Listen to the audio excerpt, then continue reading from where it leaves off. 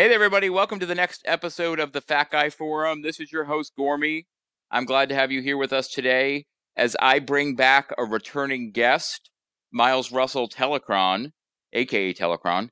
We are going to dive into something that I think a lot of you will resonate with today, but also something that might push a couple of buttons, I hope. This is going to be our social media pet peeves episode.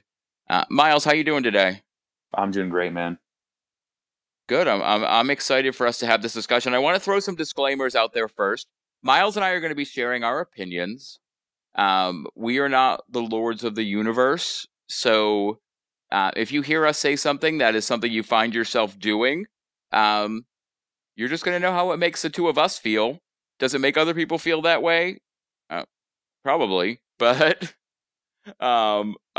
we just this is something we want, some different topics that we talk about a lot that we wanted to dive into today, and we are going to have like basically a 10 point list. At different points we'll have different topics for each number, but then there'll be some where we intersect because we just agreed so much we felt like we need to do it together.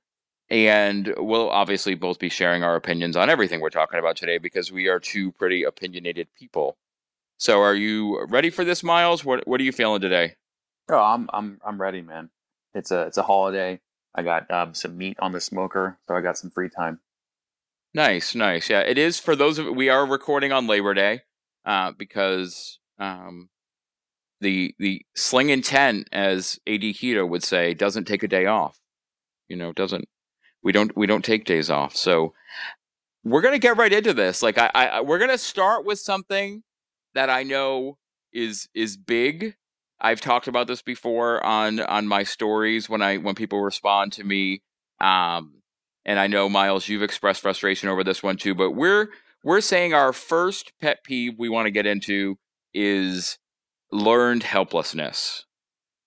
Learned helplessness, and what does learned helplessness mean? It means, really, it goes into the fact that a lot of times when you make a post on social media, especially someone who knows they have a lot of followers or knows that people are looking to them for information, we're going to tag the companies where we buy the products. We're going to put that information out there.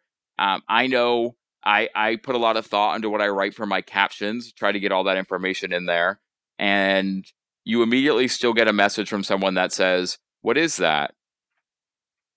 What is that brand? Where do I get that?"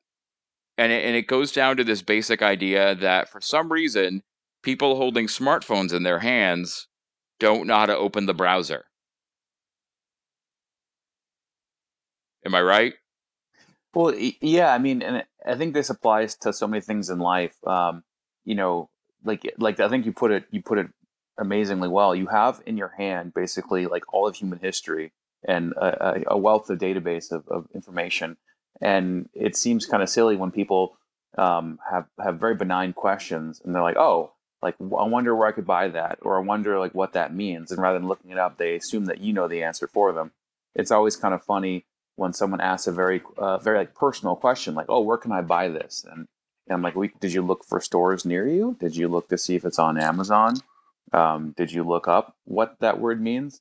Versus having waiting for someone else to see if they see your message and then take the time to kind of like Google it for you when you could have done it yourself. And that, like, that's it right there. I think, like, it's this propensity that we all have I have it myself sometimes, but we have this propensity to not want to do the legwork ourselves anymore. We want things just to be handed to us.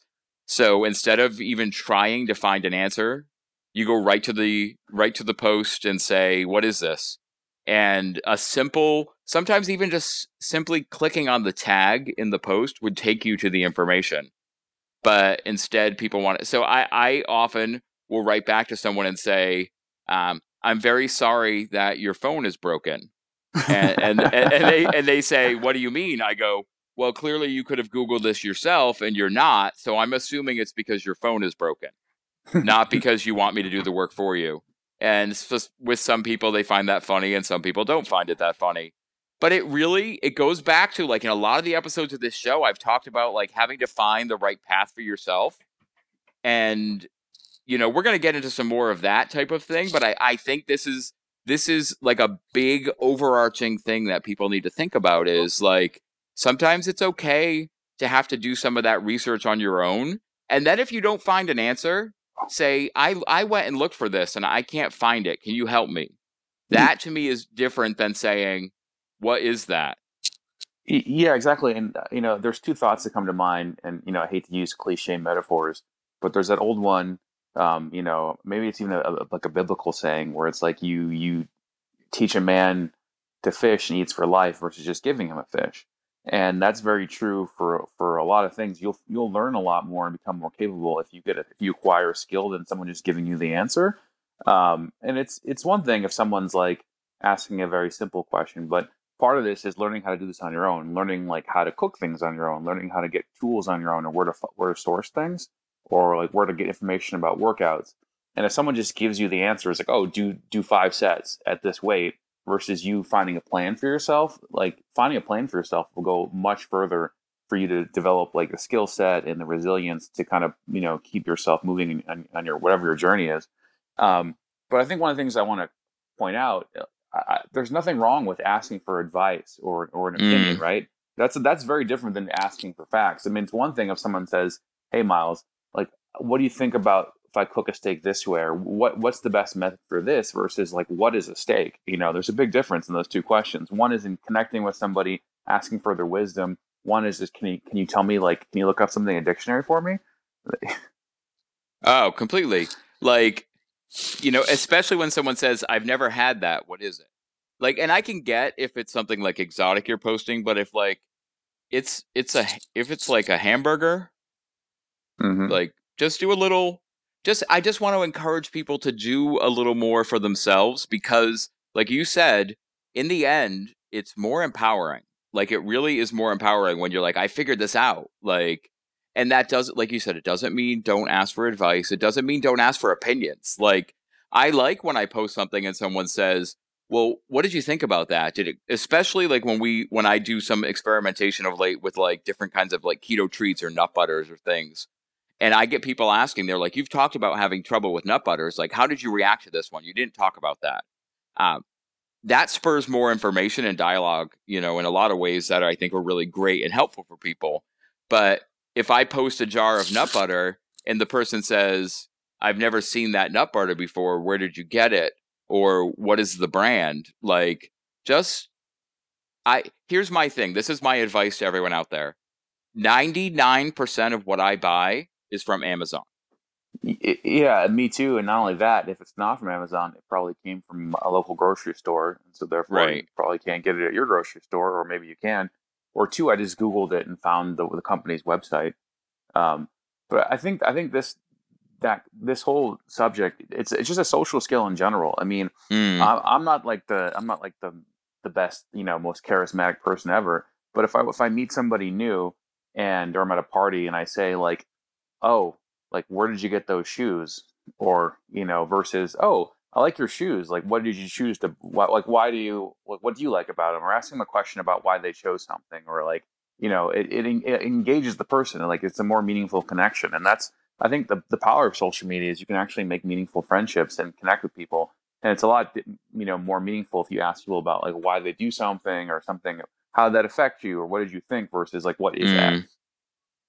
Definitely. And it actually is like it's a core communication counseling technique, the idea of open ended questions. Um, Exactly. It allows people you to engage. right. It allows people to engage. You don't want people, when you're trying to create a dialogue with someone, because I also know sometimes you get questions like this because the person just wants to talk to you and wants to see if you'll respond. Like Small talk. I get that. I understand that. I sometimes will get messages from people that say, "Wow, I didn't think you'd respond to my question." Like I try to respond to every. If I miss a message, it's because I didn't get a notification and it somehow got buried. I've had that happen randomly, but I respond to everything. So I don't worry about asking something that gets a little more in depth. If you want to ask something that gets more in depth, I'm not an expert on anything except talking, and um, I could talk for hours about nothing. But let's engage. Create that dialogue if you want to create that dialogue. It's totally okay.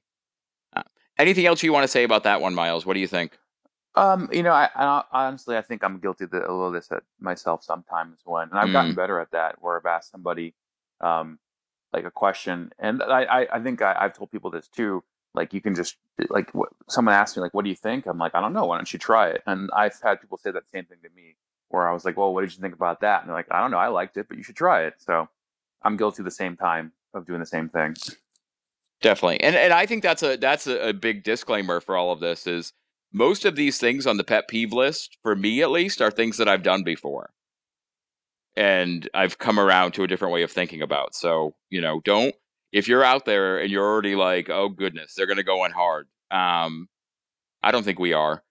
Um, but don't if your immediate reaction is to, and this is something that has been said to me a lot, like professionally, because I used to at one point, get very defensive when anyone criticized anything that I did. And I finally had someone pull me aside and say, you need to chill out and just take feedback sometimes. So we're just giving some feedback today. Oh, I that's think one of I the think that's hardest what we're doing. that's one of the hardest life skills is giving feedback and being able to take feedback. And no one Mm, wants to hear negative feedback, but you need that in order to grow as a person, no matter what the subject is. totally. So we're going to continue with our list of feedback then. We'll call this, pet peeves and feedback. Constructive feedback. Constructive feedback, of course. So number two, we our number two spot. We each have a different topic. I'll drop mine first, and then we'll jump to yours. And you obviously can share what you want to say about mine. But my number two social media pet peeve is when people come out and say that tracking your macros or your calories is an eating disorder. When they make a proclamation and say, "Well, clearly, if you're having to do this, you're in a disordered pattern." And for me, uh, I do think anything can become disordered behavior for everyone. Um, I think there are people that can, you know, get so much anxiety from the tracking that it's not a healthy thing for them. But I think I guess the overarch of this one is blanket statements don't help anyone. Um, so by going hard and saying, you track your calories and your macros now, you're in an obsessive place again with food. Like don't make blanket generalizations just based on the tools that people are choosing to use. No, I agree, and I think a lot of that comes from like a place of defensiveness. I think a Mm-hmm. lot of people don't want to have to be so extreme, and a lot of people Mm, think that what's healthy is some sort of intuitive or mindful approach, and I think that is a laudable end stage goal for a lot of people. And it's a place that I think I want to be, and most people want to be. That said, sometimes when you have a very serious problem you're facing, you have to take an extreme approach to solve that problem, and you kind of have to like it comes down, I think, to more like black and white thinking versus like all or nothing, right? Like versus right. focusing on like what's the best possible situation to be in. Like, let's say you had some sort of medical condition, like is relying on medication the best solution versus lifestyle? um, Probably not. But if there's a place where you're improving your health through medication, and incorporating that as part of a broader spectrum of treatment, that's probably what's best. And if you're facing like being overweight, maybe you do have to track your macros, and that's a more effective way of not being overweight or unhealthy, even if it's not perfect or ideal. Like, often in life, you kind of Mm, have to sometimes replace one problem with a solution that itself is also a problem. And that sounds kind of weird, but you know, it's kind of like, which is the lesser of two evils, which is better for you rather than which is perfect. That's how I always look at it. right. I think that makes complete sense. What Because I about mean, your number two? Oh no, go um, ahead. oh I, no, no, that was all I had to say. I would say one of the things that I think is a funny thing is overreaction to news and social media. And I know that if behind the scenes, some people are posting because they got to get clicks, they got to get produce sling tent, so to speak, right? And so mm-hmm. obviously we need something to talk about every day, and we're also just posting the same photos over and over. So we want to talk about what's going on, but it seems like people overreact to anything that, especially if it's related to fitness or nutrition. I'm just comes to mind is a few months back when like Jillian Michaels had something about, oh, keto is bad, don't do keto. and everyone like lost their minds and was like, "Oh man!" Oh Like yeah. tagging Jillian Michaels and attacking her, and it's like she's getting exactly what she wants. She's getting eyeballs on her, through drama. It's like there's no such bad news is still news, and it's funny because if I always tell people like who's more confident in what they believe, the person who shrugs off criticism or the person who freaks out. And I think it's telling when people freak out at anything that kind of challenges their worldview gets reported in the media. Of course, the news is going to be like, "Oh, keto's bad," but like, why do we have to lose our minds about it and get all riled up? So to me, I always find that kind of amusing. Oh, for sure. I think the Jillian Michaels thing is the prime example of that. Like she was becoming less relevant and less headline. So she Exactly. posts that. And the thing I thought was really interesting about people's reactions to that story specifically was one, a lot of people were messaging me and saying, "So are you going to stop keto now because Jillian Michaels says it's bad?" And Really? two, yeah, oh, I got a lot of people that were like, I don't think we should be doing this. Jillian Michaels is saying it's bad.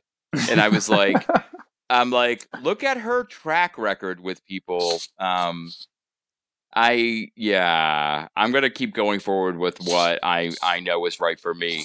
And then the other half was like, we have to show her that she's wrong. You're never gonna change her mind.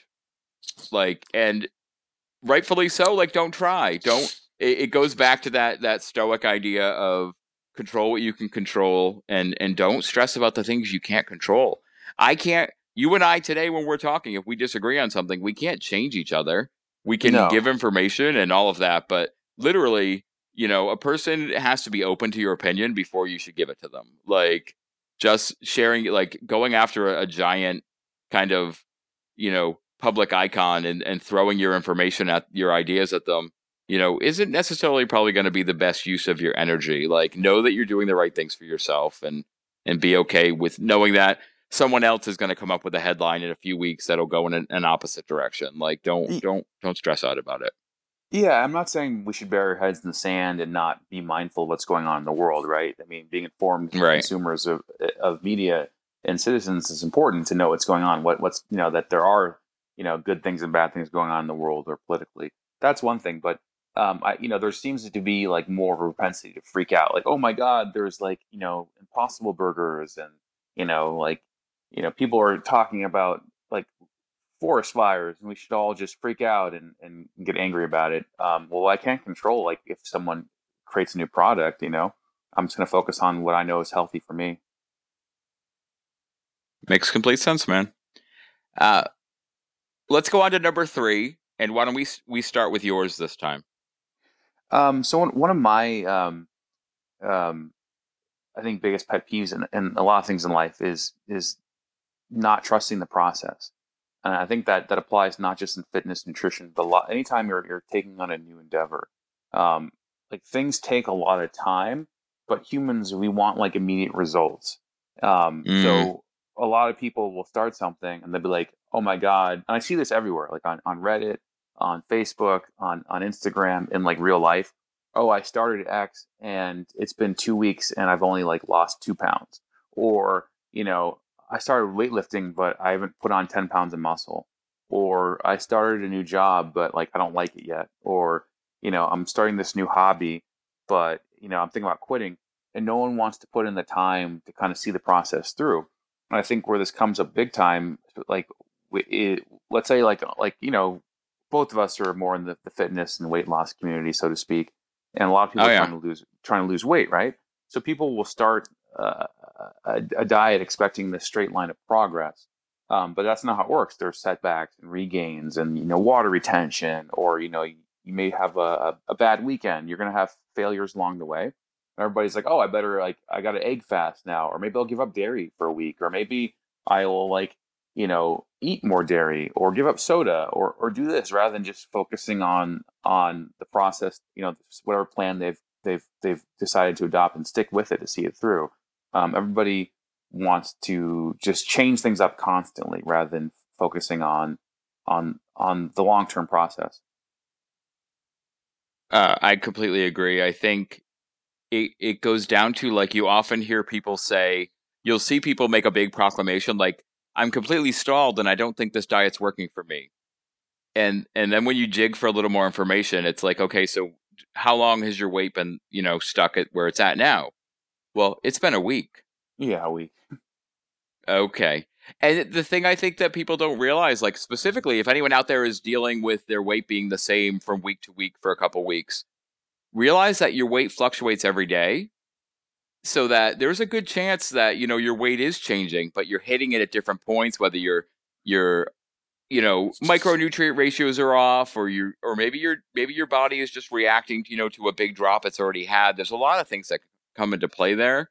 But I always tell people, like, if don't tell me you're stalled until you're going on the second month of there being no change. Like, don't do that. Like, think about the bigger picture. And the same thing with trying a new way of eating. You can't give, people also will say, I tried keto, I tried Weight Watchers, I tried this, I did If It Fits Your Macros for a week and I didn't see any results. Well, yeah, like you ate a certain way for decades, most of us. You know, it's going to take more than a week to see massive change, and some people's bodies react differently. Like I know some people, whether especially with the this idea of keto, because a lot of us drop a massive amount of water we're carrying, especially if you're very heavy when you're starting a program like this. So they see numbers like that, and they expect when they have 40 pounds to lose that they're going to see those same numbers the first week, and it's not comparable. So, like you're saying, when you decide you're going to try something, as long as it's not adversely affecting your health, like don't give heroin 60 days to see what it's going to do for you. Like, my goodness, like don't do that. But if you're trying a new exercise, like especially even like think about exercise and weightlifting routines and things along those lines, like you don't feel swole after 3 days. oh, Like, oh, oh yeah. I mean, exercise is. I was gonna bring that up. It's like I know a lot of guys who, they're like, hey Miles, like I want to put some muscle on. What should I do? And I'm like, find a plan and stick to it, because the way you get strong is by lifting weights almost every day the rest of your life. You got to lift heavy and you got to keep doing it.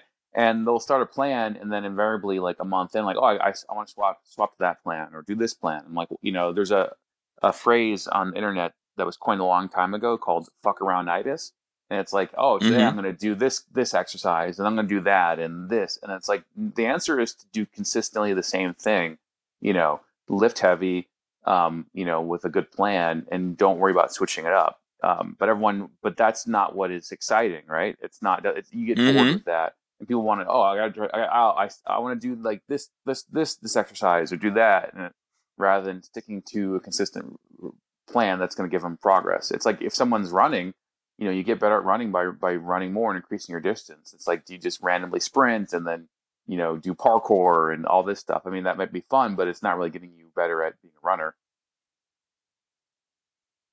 Completely, completely. Are we ready to move on to mine? Yeah.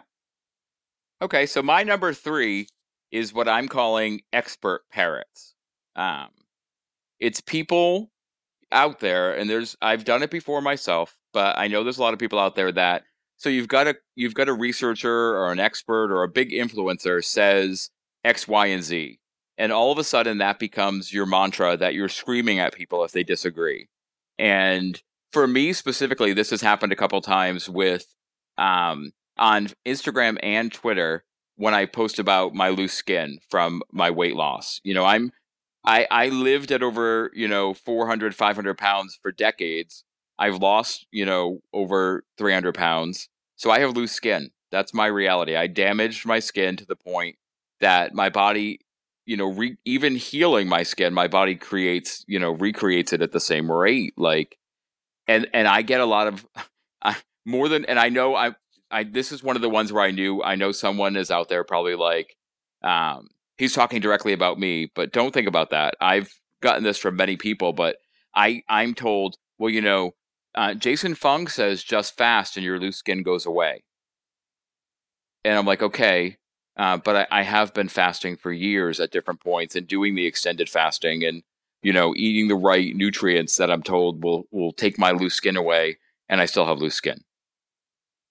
So I'm just going to keep living my life, but don't assume that I'm not trying. Like, there's no magic tricks, I think, when it comes to some of these things. Like, that you're going to reach a point where, yeah, things will heal, but they're not going to move forward, without necessarily some other kind of medical intervention.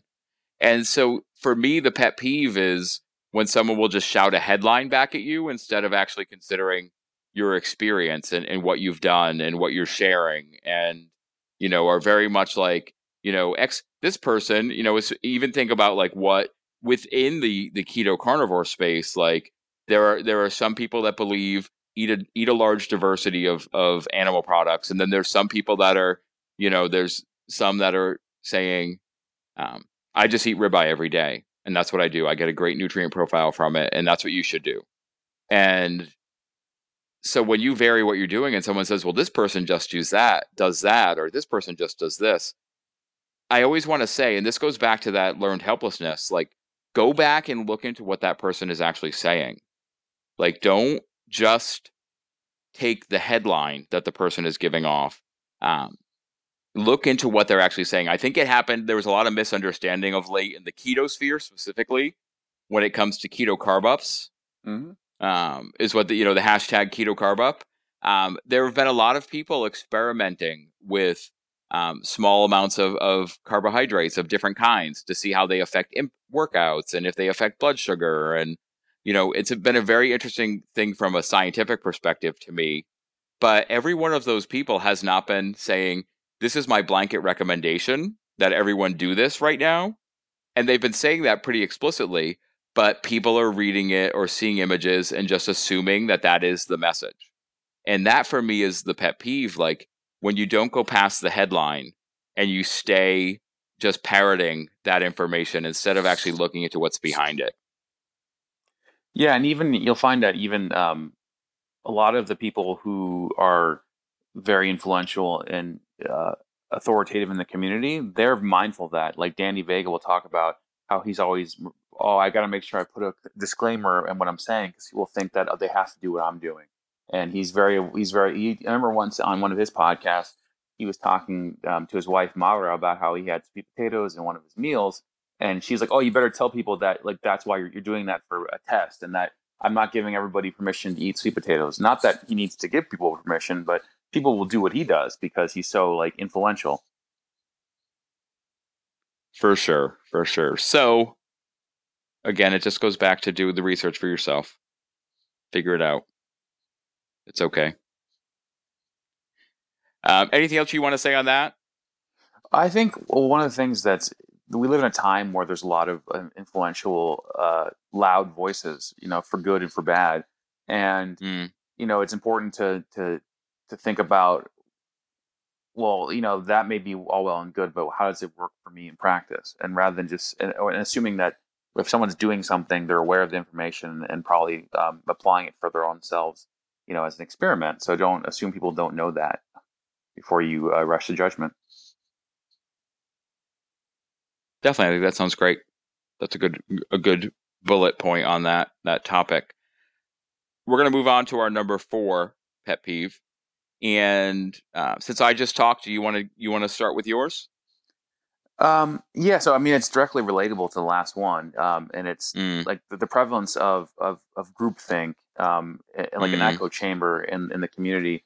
And I think the best way of thinking about it is there's a lot of dogma, and I know that there's a lot of people who have a lot of different viewpoints, right? There's people who are like, oh, you should eat high protein or high fat, or people who are like, you don't need to be in keto all the time or whatever diet, right? There's a lot of different diverse opinions and viewpoints. But I think within any community, we rally around because we're human and we have our biases. There's a lot of confirmation bias, and mm. we tend to support things that support our worldview and shun things that don't. And I always chuckle because I will see all these posts every now and then. A new study will come out or a new article, and it'll be like, eating meat is bad, or this is bad for the environment, or this diet is bad. And everybody like, oh, this study is flawed, and this is bullshit, and like, we need to combat this. And then one of the same people will post a study the same day or the same week, being like, look at all this evidence that supports the keto diet, or how like things are good. And I'm like, one post you're denigrating a scientific study without really explaining how it's that flawed. and then another post you're saying this is a great study. So science is science. I'm not saying there's not flawed studies, and there's a lot of money involved, right? That pays to get things researched, right? To like guide towards Right. conclusions. But science there's a scientific process, and if you just denigrate one study without a lot of real actual logical reason to support the other, it's kind of ridiculous, and it's like us only. It makes it look like a cult, where anything like if someone believes the Earth is flat, it's like, oh, here's this proof that the Earth is round. You're like, no, that's just like a conspiracy. And so a lot of that goes on, and it just creates this like echo chamber where we're not really willing to take any sort of scientific criticism, because maybe there are valid scientific criticisms or studies that we should be considering. And so I think that goes really far, because it just supports like a lot of woo thinking, where like any sort of information that could support anything esoteric about a way of eating or fitness just gets promoted in this echo chamber. And I love this way of eating that we're doing, but I'm not going to just ignore any sort of problems that may emerge from the research and say, oh, that's a conspiracy against it. That's just big grain or big pharma. That makes complete sense to me. I think you're right. I think we have, especially when it's something you're passionate about that's working really well for you and helping you. And I mean, there's a lot of people using different ways of eating to heal their bodies, like Mm-hmm. using the food they eat to heal their bodies. So when someone challenges that, it's a natural human instinct to want to push back and rail at it. And then when someone supports it, you want to raise the flag and wave it as far and wide as you can. And I think something you and I talk about a lot is the idea that you have to balance your perspective and be respectful of all sources of information and look into them. And I think I've seen some people, when a study comes out and they post and they're like, okay, let's look at, because I remember there was like a sugar or so there was a study a couple years ago that was saying that having a soda every day, a regular soda, was okay, like, Mm-hmm. or was not something that affected people at all, like having full sugar sodas. And then it turns out that it was like Pepsi or Coca-Cola that was behind the study. And then they looked at like what the actual, how the study was actually set up. Or you can even go back to you know, the original creation of the food pyramid. A lot of these things, like there is flawed information out there, and we're not saying don't look into sources and don't read the studies. Like don't just discount everything.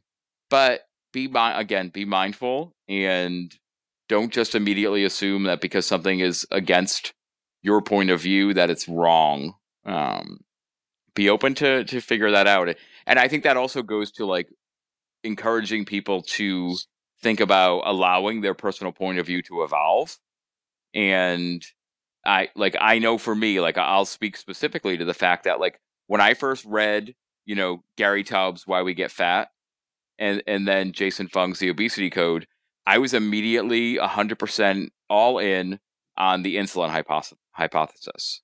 The idea that it was completely, the sugar we were eating, the carbs we're taking in, that were preventing weight loss and driving weight loss. And my perspective on that has shifted as I've gone through this experience myself the past couple of years. And I've talked about that in other episodes where I realized that I have to have a broader view of what biology means, and how my body reacts to things, and how I react to different foods isn't the way everyone else does. Like, it's, for me, it's the same thing when there are a lot of anti people who are really against the ketogenic diet out there, who are more in like the if it fits your macros camp strongly, or vegans, or whatever perspective you're from. And they want to do the same thing with information. And instead of acknowledging that thing, like I've actually gotten messages from people that say, congratulations on your weight loss, but I'm sorry you're going to die sooner now because of it. Oh And I'm yeah, like, oh, okay. Like, what do you mean? Well, you're not paying attention to your cholesterol. You're not paying attention to X, Y, and Z. You're not doing this. And it's like, okay, thanks. you know because I know not to engage in that kind of hyperbolic dialogue, yeah. because it's not going to get me anywhere. I trust my process. I trust my medical results, and at the end of the day, I'm just going to do what I want to do. Likewise. There you go. um Let's move on to number four, if you're okay with that. Yeah, I'm okay. I'll start this one off. So my number four pet peeve is the language of cheat meals and cheat days. And I think I've touched on this a little bit before, but it's something that comes up for me all the time. Is this idea that, it's a little bumper sticker, my reaction, I think, like, cheating never gets you anywhere, so why is a cheat meal, or calling something a cheat meal or a cheat day, going to help you? Like, I, for me, have to frame it as making choices and being mindful in my approach to food. And so I see, a lot of times, like, I just get a lot of, replies and messages and things along those lines, where people are like, well, why don't you do cheat days? Don't you think you'll break without a cheat day? I can't live without a cheat day. I can't cheat. I have to cheat. I have to cheat. And I do really think one of the keys that people need to think about is building your sustainable life so that you don't have to think about cheating your life. Like, so it irks me a little bit. Like, even when I try to say that to someone and they say, well, I still want to cheat. I want to cheat now and then. And like, I think there's an illicit thrill that comes from the idea of cheating.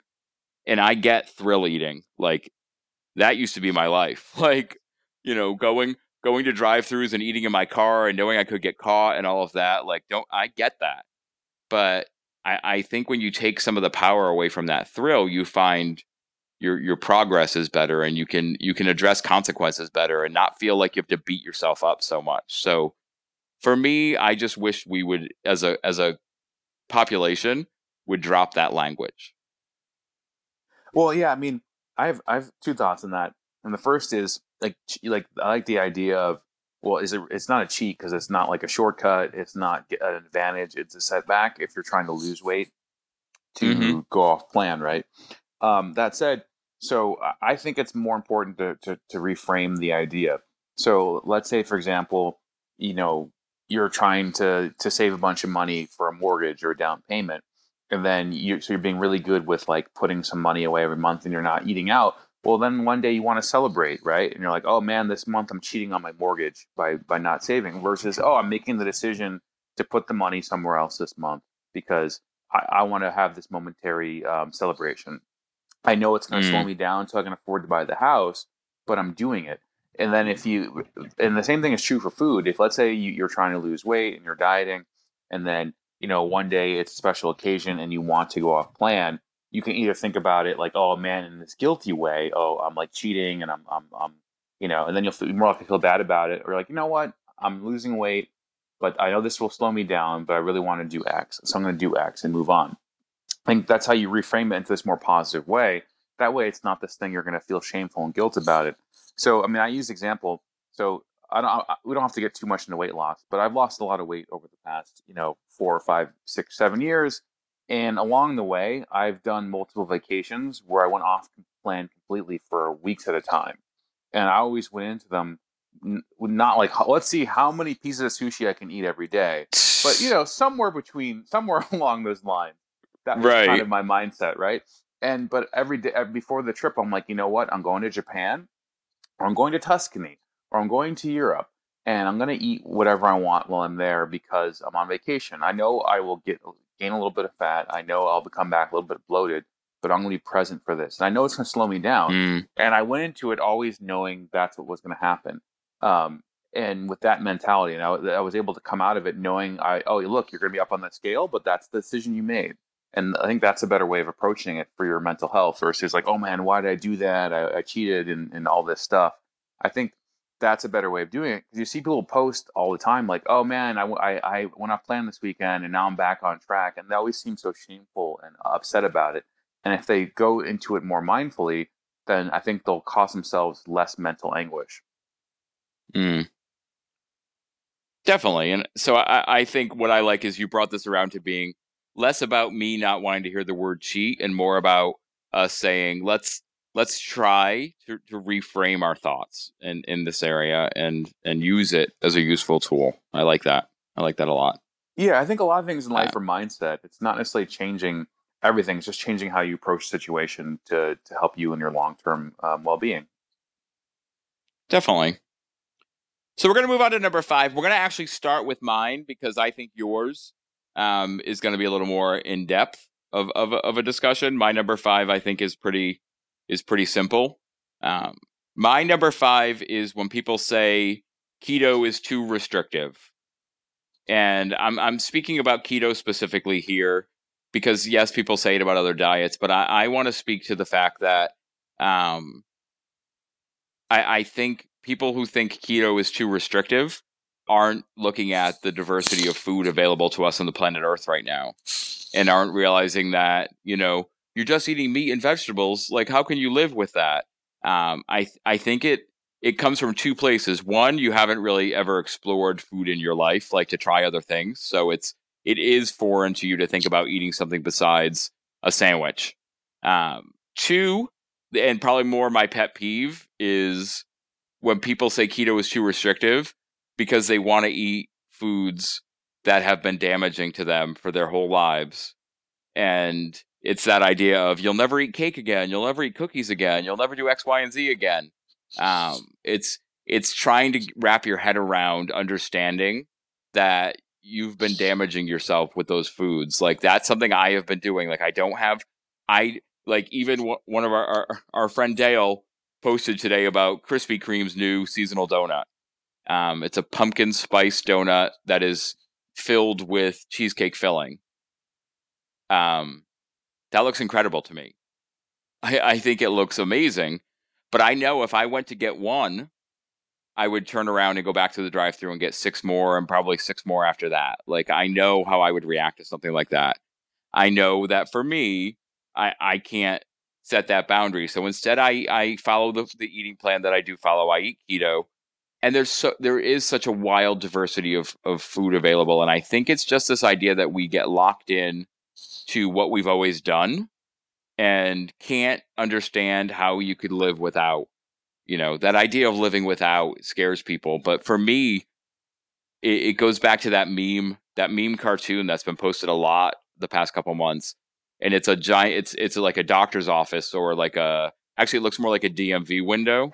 I And know exactly what there's you're talking about. yeah, there's a giant line of people in front of the line that says um, medicine and medical treatment. And then there's no one in line for the window that says eat healthy and move your body. And that's something that kills me, literally, like hurts me emotionally. Like I get upset for people when I see people that specifically are diagnosed with type 2 diabetes.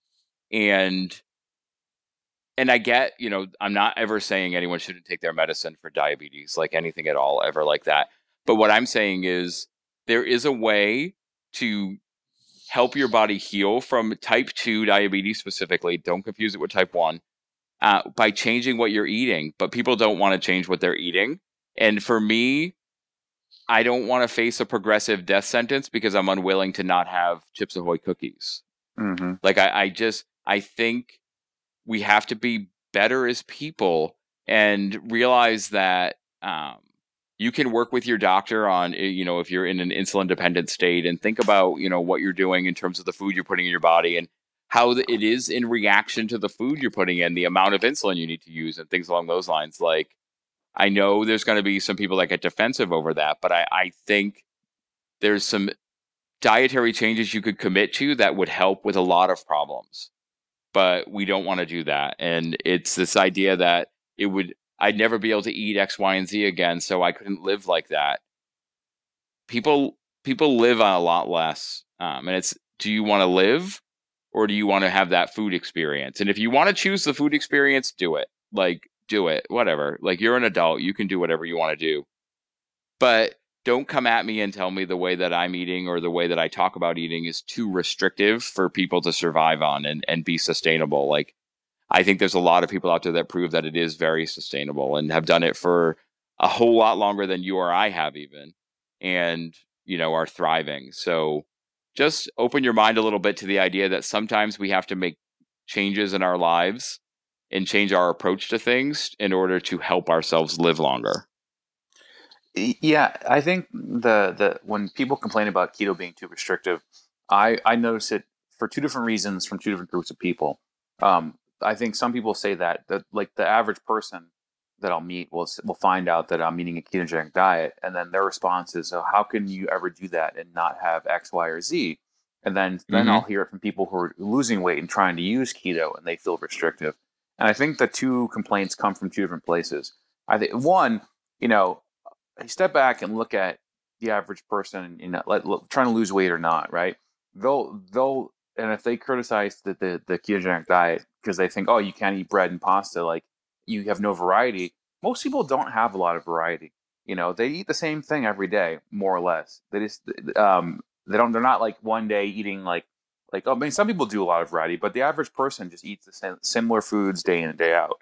Maybe when they're eating a normal diet, they have more carbs and more grains, but they're not eating like this cornucopia of this bounty of things every day. Um, Mm. and so when they hear about the ketogenic diet, they assume that oh, you can't have all this variety, but in their head, it's more like theoretical variety that's gone. And they're also not thinking about all things you can have, because I guess grains and breads are so ubiquitous as sides in our culture that people are really limited in how they think about what meals could be, right? And they're thinking about food more as entertainment, and from variety. And there's it's kind of funny is that I think my diet has gotten more simple and more refined over time, just because that's what works for me. But I think I try a lot more things now that I've gone this way than I did in the past. When I was eating a standard American diet, I was eating the same kind of junk food day in day out. It wasn't a lot of variety. It was just my go-to thing. Um, Mm. Now, I think when people who are doing the diet feel constricted and complain about stuff, it's because, I might hurt some people's feelings, but if you are obese or you were obese, you were addicted to food. No ifs, ands, or buts about it. You had a disordered relationship with food. You were probably using food to medicate something, maybe your emotions, maybe something. You were using food for entertainment. You don't get to 500 pounds by accident. You don't get there Right. without having some serious issues that you have to work through. And a lot of people use food to entertain themselves. And so when they're looking to soothe themselves or entertain themselves with food or not be present, the idea of giving up these things is really scary. And you want to Mm. be you want to go back to entertaining yourself. You want to go back to this bounty of things, and you feel like you can't have that with the ketogenic diet. And the thing is that when maybe you're not entitled to. That's the thing people forget about entitlement. Do you want to be thin and healthy, or do you want to have every possible pleasurable thing possible? You have to really work on weight loss is not just about losing weight on the scale and getting healthier. So much of it is that mental relationship with food. And that's something that you and me are still even working on, like to this day, even Oh though we're yeah. successful, like the work never ends because the work is like, why do I want to eat that Oreo still? Or why do I want to just eat a bunch of cake? Because those feelings don't go away. It's like an alcoholic has to work on that for their whole life. Like, why do I not want to drink? Or why do I want to drink? And that's the key. It's like, why do I want all these different junk foods and candies when I know they're bad for me? And kind of be comfortable with those uncomfortable thoughts and work on that. Completely. Completely. I agree 100% with that. My last word on this idea of keto being too restrictive. The next time you're really feeling that, or if you honestly believe that, I would encourage you to go to Barnes and Noble and pick up one of Maria Emmerich's cookbooks or one of Matt and Mega Keto Connect's cookbooks, or go to Culinary Lion Keto's website or ruled.me and just look at the recipes available. Look at the variety that is there and realize that it might take learning some new skills in the kitchen, but there's a whole heck of a lot of options out there. Don't ever worry about that. Like you can find it. You just have to look for it sometimes.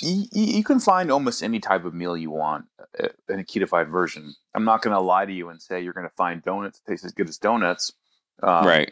but you can find most things you're looking for. Definitely, definitely. So let's switch focus to your number five.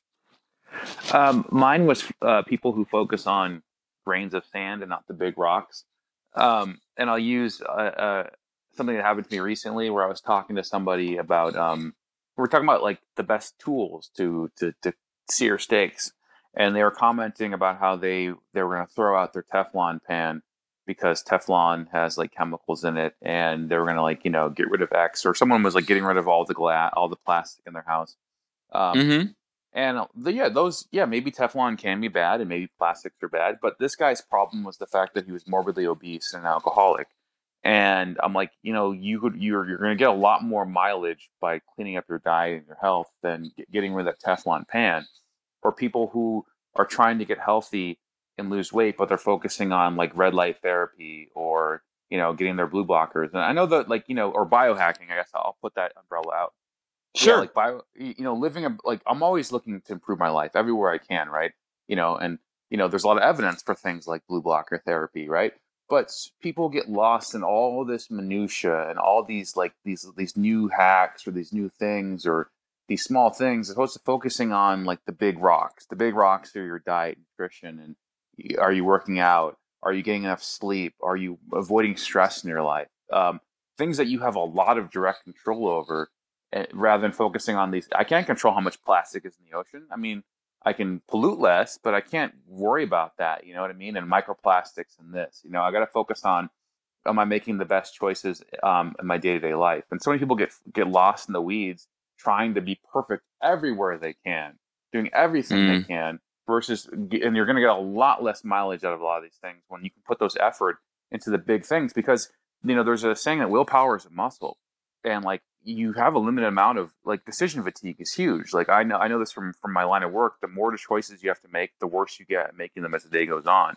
And so if you limit your exertion mentally onto the big tasks, they'll pay far more dividends than worrying about all these small little things that are going to have very little impact on your overall health and well-being. For sure, man. And it really, because for me, I think we're sending this one out to the people that are still dealing with their weight and food issues, like dealing with them from a macro level, like a not macros like food macros, but a macroscopic level.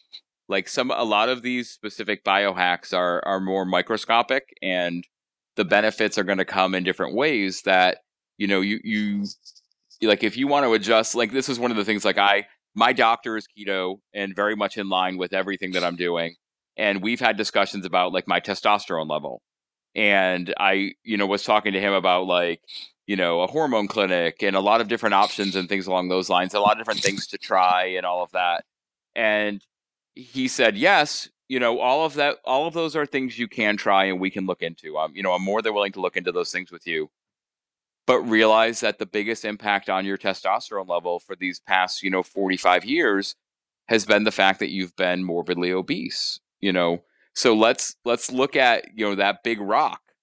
Is what's my biggest rock I need to move, and then can I tweak, and can I get specific, and can I find where areas that I want to boost, and am I excited by new research, and I want to see how I feel when I change the nutrient profile of my food. And I know for me, I talk a lot about wanting to source my meat well, because I like animal treatment and things along those lines. But when someone then comes to me and says, like, they can't attempt to eat keto because they can't afford grass-fed meat, I then have to say, well, you don't have to eat grass-fed meat to be on a ketogenic diet. Like, there are other manners of approach, and there's decisions we make based on kind of morality and on reality. And I think it's okay sometimes to say, I have to compromise because my budget doesn't allow me to do something, but I still want to eat as best I can.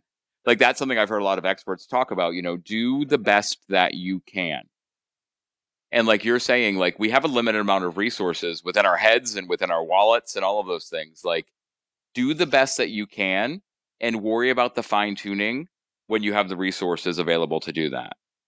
Yeah, exactly. I mean, if you're trying to start a ketogenic diet, you don't people would you're not going to get very far if you freak out about making sure everything's organic, everything's pasture raised, everything is grass fed, everything is wild caught, everything is free of microplastics. You need to, like, there's a huge learning curve, and you need to get used to your nutrition, what meals are going to look like, and then once you've got that down, you can say, oh, I want to get the best possible ingredients I can and move on.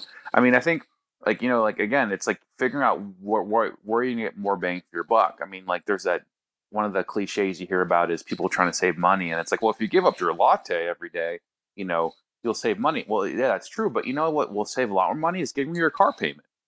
Getting out of debt. Like your car payment's like $300 a month.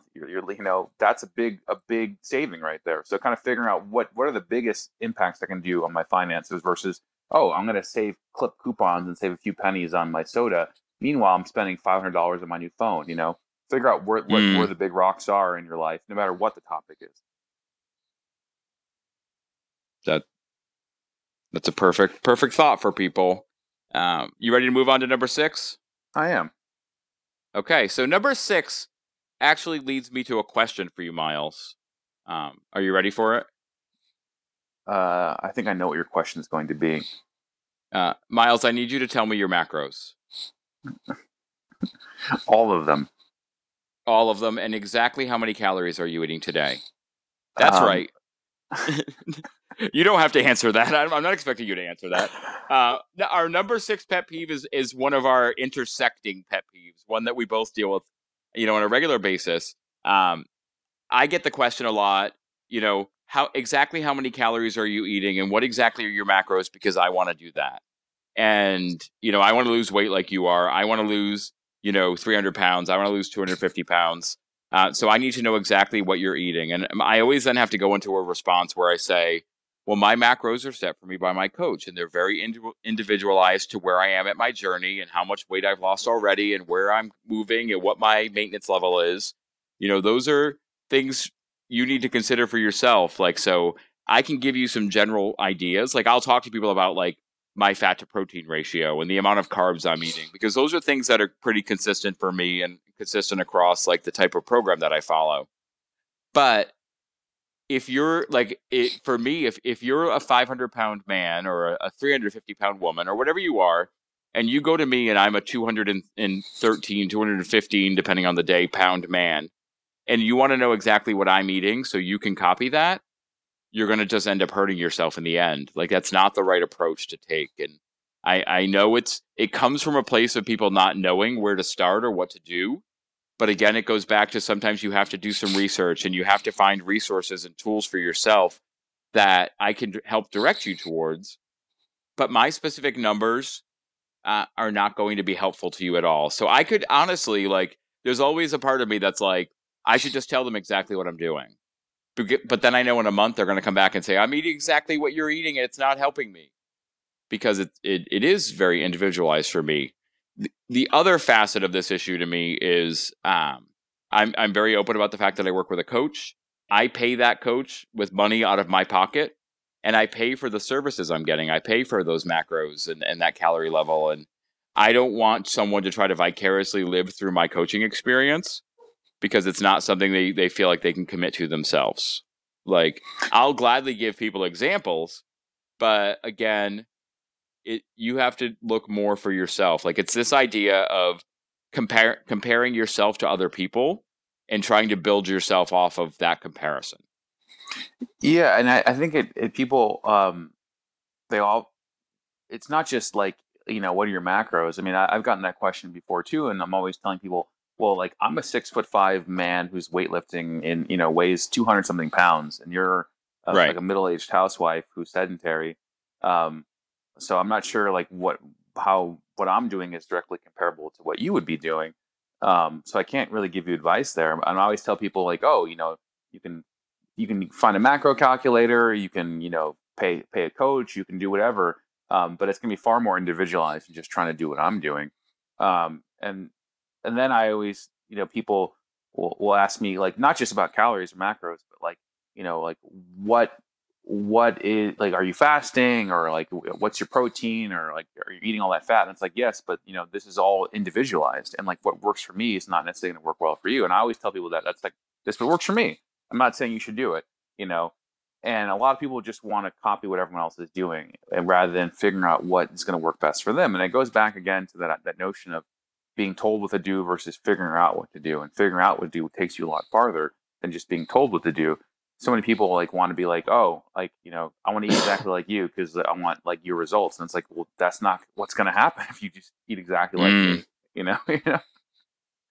Oh, completely. And I think I don't want anyone listening to think that asking questions is bad.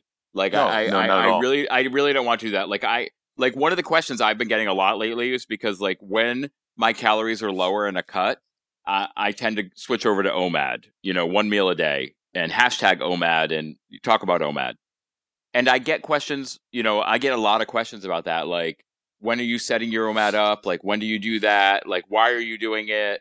Will OMAD help me? Is it something I believe, is OMAD the key to your weight loss? I get that one a lot. Um, and I like to respond to that and talk about like I OMAD for specific reasons. I OMAD because I personally enjoy a more filling meal, and I enjoy having that filling meal versus a lot of smaller meals. Because I find for me when I do 3 or 4 smaller meals, my hunger doesn't go away. Mm-hmm.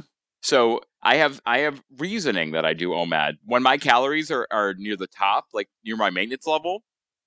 Having an OMAD makes me nauseous. It's too much food. So I change then, and it's not always a philosophical shift for me, but I enjoy talking about that with people so they understand that a lot of these tools that like some people, I know some people though that OMAD is something that's really strong for them and is the only thing that helps them, keep their kind of intake under control. And Mm-hmm. that's fantastic. And so I don't mind sharing my perspective or even my perspective on like one of the things like you and I are both are working with Deeper State Keto Coach, so we have a higher fat ratio than some people that do say like a keto gains program or something along those lines. I know for me, the higher fat ratio makes me feel a lot better. It helps with mental clarity. It helps with my cravings. So that's why so I'll talk about that and I'll say, yes, I eat 78 to 80% of my calories from fat every day. Um, I don't mind talking about that aspect and talking about what the impact is on me and what happened when working with the keto road, we took my protein, my fat macro down to more like 65%, and I know how I started to feel and I didn't like it and we changed it again. So I think it's okay to talk about how you react and how you feel and what tools you're using. Like, ask me what I'm doing, that's completely fine, but don't ask me for the specific macro numbers because again, that would be like me giving you the key to a car that isn't the car you're going to try to drive. Like, it's not going to get you anywhere. Well, yeah, exactly, and it's true for like it's like for exercise too. Like I I do hiking more for fun than exercise, but I don't do a lot of cardio, and I would never tell people don't do cardio. I just don't. It's not something I like to do. It's not like my sustainable way of working out. And if Mm. some people like cardio is really beneficial on like what they want to what how they enjoy working out or what's gonna be better for them. And so I'm never gonna. People ask me like, "What's your workout routine?" I'm like, "Well, this is what I do, and this is why I do it." But maybe that's not right for you. Are you someone who wants to get up every day at 5 o'clock and lift weights? Maybe not. So, but I can give you Mm. advice. I mean, I actually get a lot of questions about that, and I tell people like, "Oh, this is the plan I use and why," and like this is where I recommend you get started. But the reality is, whatever plan you're going to be sticking to is going to be the one that's going to pay you the most dividends. Versus just here's you want my actual like workout split, and why, like, but you know so Oh, exactly. more, And that's, yeah, I don't want to yeah. cut I you off. mean, no, I was just saying. I mean, like the kind of weightlifting I do now is very different than the kind of weightlifting I did when I was first starting. I'm not saying I'm like, well, I mean, I'm more experienced, but I wouldn't start out with certain kind of volume or routine because you're trying to build a foundation first. I'm no longer trying to build a foundation. That makes complete sense. Why don't we move on to number 7? I think with number 7, we'll start with yours. Well, I think it's related to what we were just talking about because um, we were talking about people comparing themselves to other people, and I think mine is when people have poor, and I'll use a term from like psychology, like an emotional boundary. Um, Mm-hmm. and with that, I'm not like I'm sure I'm going to make someone cringe when I talk about this, who's far more knowledgeable than I am. But there's this concept of having a psychological or emotional boundary, and that's like being aware that you are not somebody else. Like I am not my brother; he is a different person than me. I am not my neighbor, emotionally or psychologically. So when I do something or have an opinion, like they can have a different opinion, right? And it's not a judgment on my opinion or an attack on me. And I think a lot of people mistake differences in opinions and differences in beliefs as an attack or judgment on that opinion. So you'll see someone online and they'll say like, I do X diet, and then they'll assume like, oh, that why are they doing that? Like, are they like, well, I'm not doing that, so like, and they worry about what their worldview or their philosophy or what's best for them, rather than looking at the big picture. I think comes up a lot on social media where I'll post something and someone's like, well, like, how come you're not eating vegetables, or how come you're doing that, or how come you're eating that much fat, or how come you don't care about grass fed meat, like, isn't grass fed meat important? And I'm like, yeah, but like, I can do something completely different, have a different opinion about that, and it has nothing to do with you. So if you like something, then go forth and prosper, but don't worry about the fact that I'm doing something different. It has nothing to do with what you're doing. It's all about like, I think there's the word that's been bantered about is like bio individuality. Yeah, I don't Mm-hmm. think we're all special snowflakes and like, that violate, general biology rules and laws. But it's very true that what works for one person isn't going to work for somebody else. Like, I think you said, you figured out that you work really well with a higher fat ratio. Um, I've started exploring that recently now too, and felt different, eating more fat. But other people that I know very closely do horrible with that much fat, and they Mm. need a lot of protein. Or people, I know a couple of my friends who don't talk about it very much, but they eat more carbs because of, like, hormones, like, and their cycles, or because they're endurance athletes, and they always tell me like, I'm worried that someone's going to freak out because I'm eating more fruit, and I'm like, yeah, because people think that whatever you're doing is a judgment on what they're doing, versus thinking about, oh, maybe Mm. they have a different goal than I do, or a different need than I do. And so I think it's always important to remember that, like, I'm not you and you're not me. If you, like, me and you disagree about a lot of things, like, you're like, oh, eat your vegetables, Miles. I'm like, I don't want to eat vegetables. Like, and Mm. it's not. I'd Oh, rather eat nuts.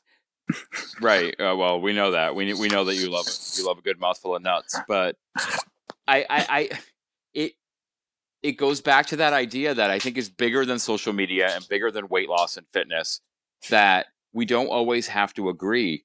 And disagreement doesn't mean misunderstanding. And that's a problem I think I run into sometimes is people will are you there, Miles? I'm here. Are you there? Okay. You went completely Yeah. dark for a second. Okay. Um so, so I'll get back into it. So I disagreement doesn't mean misunderstanding. It means that for me, I think about people come at me and say, here's my opinion on this for you. This is what I think you should be doing, X, Y, and Z. And I take that in and I process it. And then I say, um, okay, but I'm not going to change what I'm doing, or I don't agree with you. And then they get very hurt because somehow my disagreement is somehow invalidating their opinion. And what I think people need to understand is that I can hear your opinion. I can completely understand your opinion to the best of my ability. Like, obviously, we all have like our human, foibles and all of that. And that I can decide not to incorporate your opinion as my own. And that's okay. Like, it doesn't mean that I'm completely rejecting you as a person. It doesn't mean I'm rejecting everything that you do. Uh, it just means that in this instance we disagree and we can move forward. Like, and if you can't move forward with someone because they don't agree with you, I think that's a much bigger problem for Oh yourself yeah. than a pet peeve. Yeah, and I'm not going to open a can of worms and go down the road, but that's one of Mm, the biggest problems I've noticed right now, just in general, outside of just fitness, is that there's an inability for people to disagree about mm-hmm. something and then still get along. Like, I Mm-hmm. have friends who have different political beliefs or different religions, and we're able to, like, acknowledge that, but still be friends. And that is kind of, it goes back to the whole echo chamber group thing. You need to be able to be exposed to ideas or opinions that differ from you without, like, attacking the person because of that. I'm not saying we should, support hate speech or people who are just being assholes, but, like, Right. there's plenty of people who I'm friends with in the community who have different religious views than me and different worldviews and have different beliefs that I don't agree with. But it doesn't mean I'm gonna, like, hate them or attack them because of that. Right. And I think it also doesn't mean that you have to embrace the person. Like, we all get to choose who we interact with, especially on social Yeah, media. Like we owe each other nothing and we're owed nothing. And I think that's really important to think about. Like, if I don't like the way someone promotes their version of the ketogenic diet or what their behavior is, I can unfollow their account and I don't have to turn it into a tirade against them. I don't have to record an episode of a podcast listing them as my pet peeve, which I just happen to be doing today. Um, I did want people to think that I wasn't being self-aware. Um, but I think it's okay sometimes to say that I understand that we disagree. I don't want to talk about this topic with you anymore. Like, that's, there's a difference between sheltering yourself from the world and desire and saying, I only have a limited amount of time in the day and I'm going to put that energy where I need to put it for me. Like, if my goals are taking me in a different direction, like it's the same thing that goes back to the different people in your life when you embark on any kind of goal journey or anything along those lines. If there are people that hold you back, you don't have to continue to interact with them the same exact way. Like, don't be disrespectful, but realize that you don't have to. You don't, like, if you're like, I'm someone that I can't. I don't really like going, like, my one of my big food weaknesses is Italian food, like Italian American food specifically. Like veal parm, pasta, all of those things. So I don't enjoy going and sitting at an Italian restaurant and watching people eat food like that. It's just not something that helps me. So that's okay. And if I know people that are going to a restaurant like that and they invite me to go, I don't have to say, well, we have to go to another restaurant. Maybe they really want that experience and that's something they've been looking forward to. Fine. Go have your experience. I can be okay not being a part of it. I'm not going to miss out, I think is what comes out at the end of the day.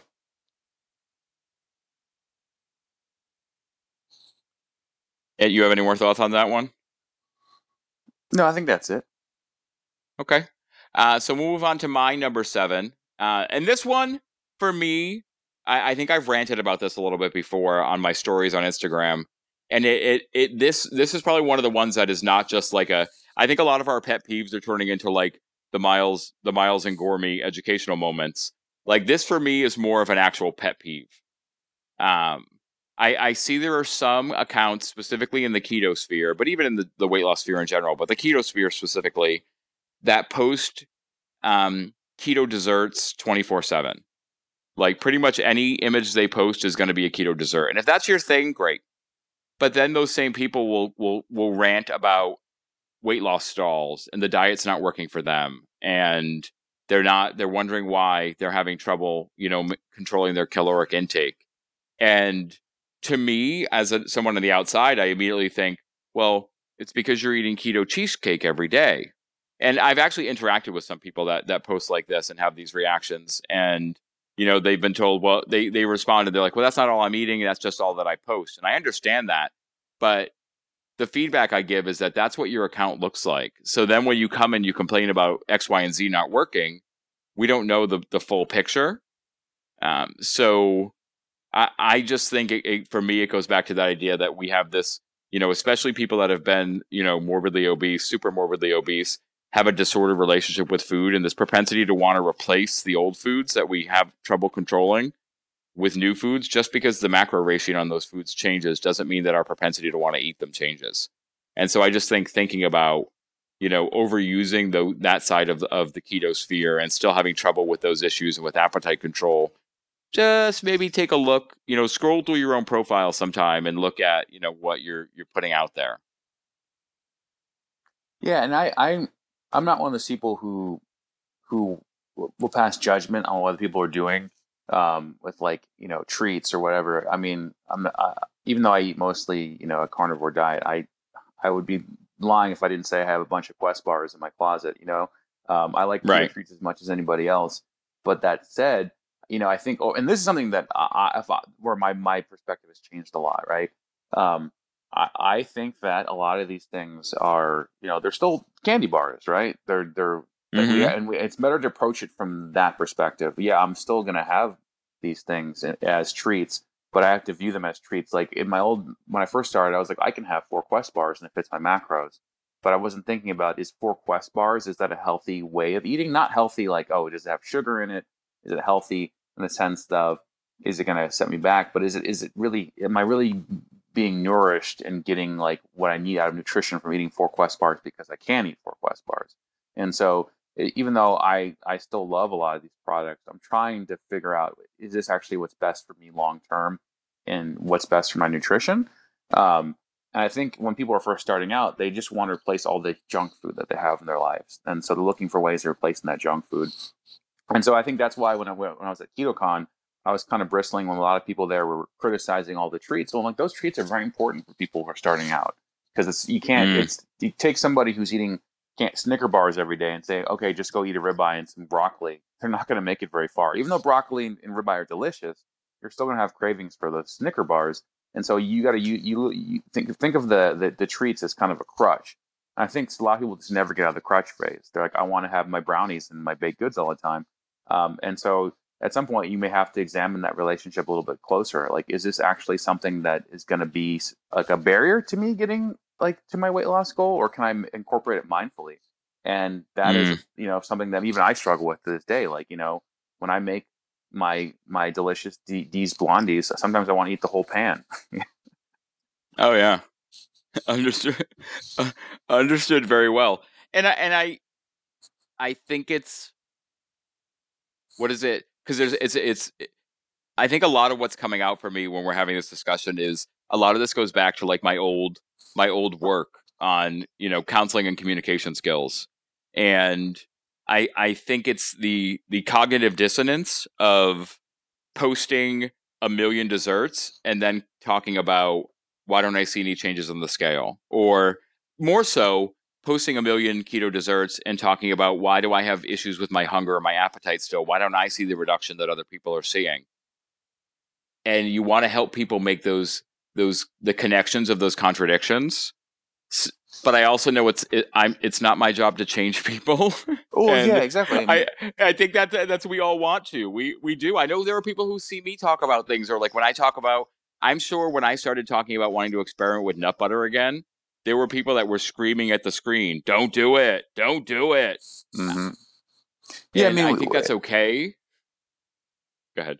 yeah. I mean, it's not our job to we're not here to save everybody or help everybody. Everybody has to help themselves. But I see the same thing where I have a couple friends who who follow me, and I'm there just to give them like my own advice and feedback. And I'll see them talk about, oh, like feeling like crap, or being in pain, or falling off the wagon again.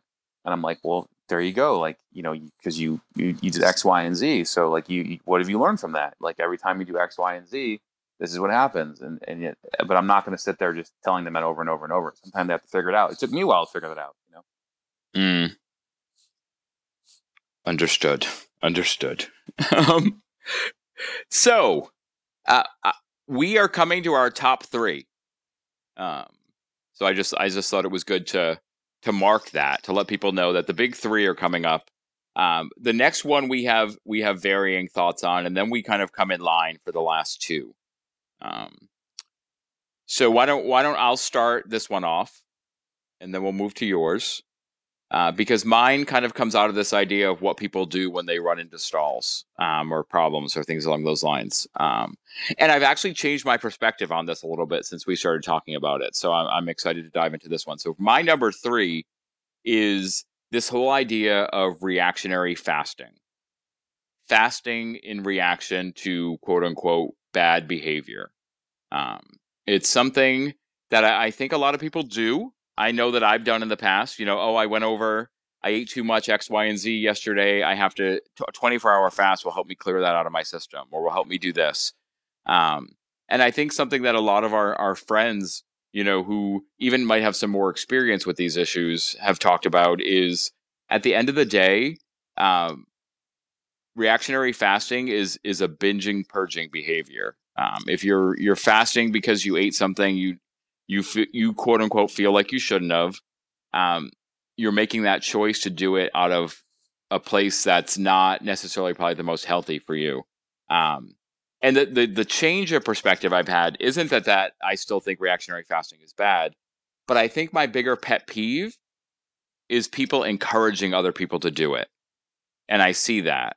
Like when someone because I know it takes a lot for someone to come onto a story on Instagram or make a post or tweet and say, I fell off this weekend. I ate pie at my grandmother's house. I did this, or I was at In and Out and about to get my burgers without buns, and I decided at the last minute to eat the buns, and now I don't feel good the next day.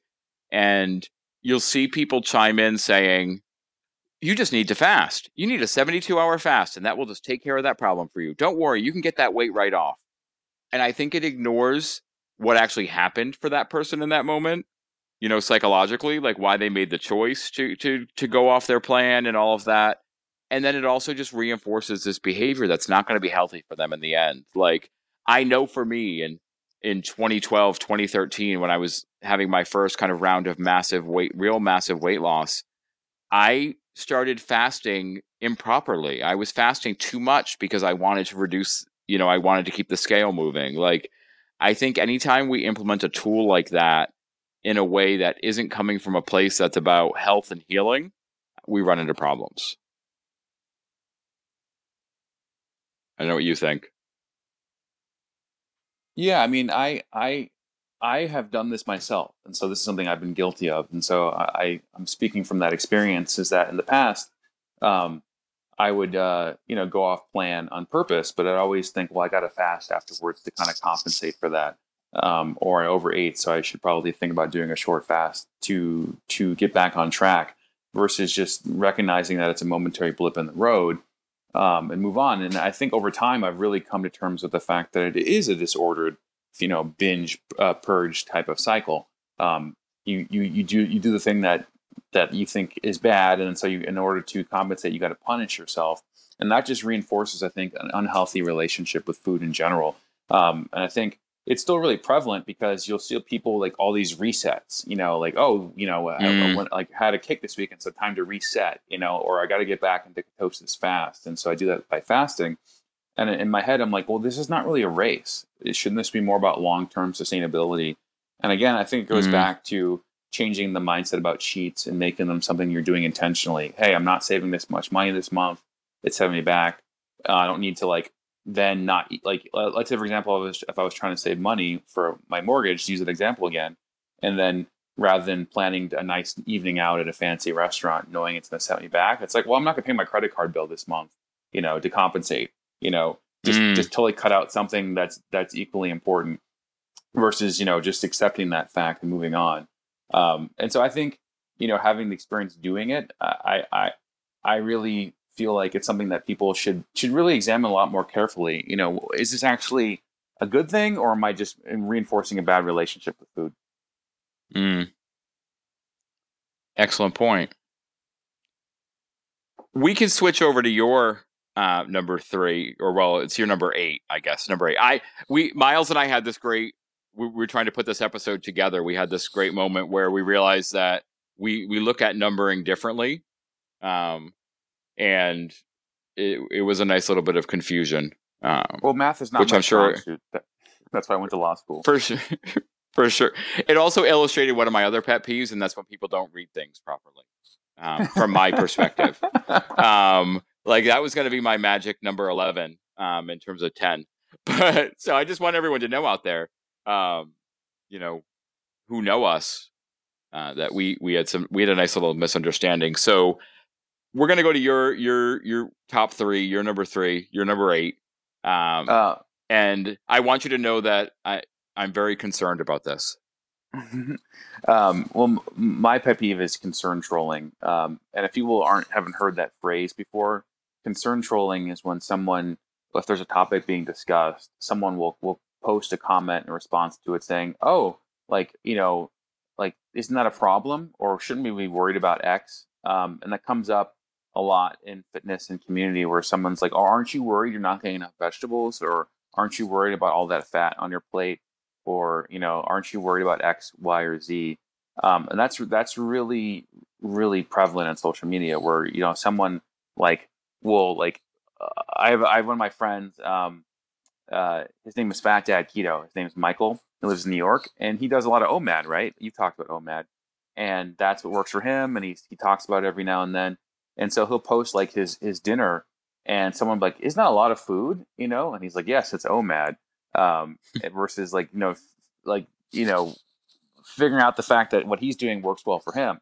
Or someone will, like one of our other friends will post like his dinner and steak, and someone's like, did you really eat all that steak? And he's like, no, I just posted it to amuse myself. Or someone will say like, do you really eat all that fat in your on your plate? And it's like, yes, it's part of my plan. This is what works for me. Or like, no, I don't really eat a lot of vegetables. Or like, I remember like keto coach Lauren posted in one of her stories where she gets a lot of comments about like, why aren't you don't, it doesn't seem like you eat a lot of vegetables. And she's like, yeah, because that's what works well for me and my plan. And so many people are always like worrying about other people, and attacking what they're doing versus worrying what's best for them. Oh, I agree. I think also sometimes there's something a little more, and there can be times where there are people that have a bit more of an insidious agenda behind it, Oh, definitely, uh, definitely. where they're coming from a political place or a philosophical place. I don't want to say the V word, vegans, Hmm. but I will get a lot of concern trolling about eating meat, and don't you eat a lot of meat, and isn't that bad for the environment, and isn't that bad for X, Y, and Z, and isn't this bad for you? And someone yesterday I was talking with was talking about someone else and something they were eating, and they started quoting the movie My Cousin Vinny, because there's a scene in My Cousin Vinny where the guy is scooping Crisco into a dish, and Vinny just says, "Have you not heard about the cholesterol problem that we have in the United States?" Um, I think sometimes it's a it's a quote unquote "I just care about you" message, but it really is someone saying, "I want to tell you what's right for you. I want to tell you what you should be doing." But I'm going to coax it in the, "I just want to make sure you're okay, and I want to show you that I'm concerned about you. I'm not upset with you. I'm just concerned." And really, they are upset. They're upset because the view is different, the belief is different, and this again extends beyond health and fitness. Like, it's the wife, Maud Flanders on Simpsons yelling, "Will someone think about the children?"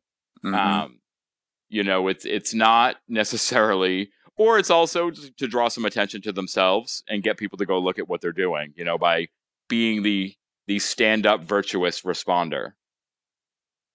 Exactly. And I've so far been pretty fortunate that I've stayed above the fray with engaging with a lot of vegan, um, trolls or people. But I think that would be, um, I- I'm not surprised it comes up. I think that actually what's come up a lot for me is more like salt, or like you really like, you shouldn't put that much salt on your food or whatever. Mm, Um, you know, because people are just worried about health, but they're just judgmental of what you're doing. But I think a lot of it comes back down to the emotional boundaries. Like people, like there's a phrase that Ryan P. Lowry said once on one of his like podcasts or posts about hurting people. Like if you're comfortable in what you're doing, you're not really gonna need to lash out at what other people are doing. But if you're uncomfortable and you're not in a good place emotionally, you're gonna attack other people, project your pain onto them. for sure. And I want to throw a disclaimer out there. I don't think that all concern trolling is from vegans and all vegans do that. I think there are concern trolls on the carnivore side. I think there are concern trolls on the keto side. There probably are. I I think there's some on the if it fits your macro side of things, when they're kind of like, can't you not live with X, Y, and Z? But Yeah, there's a lot of that. There's just definitely know that like, it's about. I'm trying to get at that it's about zealotry, and the zealots that have quote unquote yes. come after me are from that sphere. Yeah, you're Does it gonna mean always that attract. I don't? You're always gonna attract people from the opposite side. You know what I mean? Right, So if right. you're mostly meat based, you're gonna get the vegan zealots, and if like the carnivore people attack the vegans all the time, and I'm just like, why are we wasting our time on this? And that's, and because I know I've got some vegan friends that listen to this podcast, and I don't want you getting mad at me.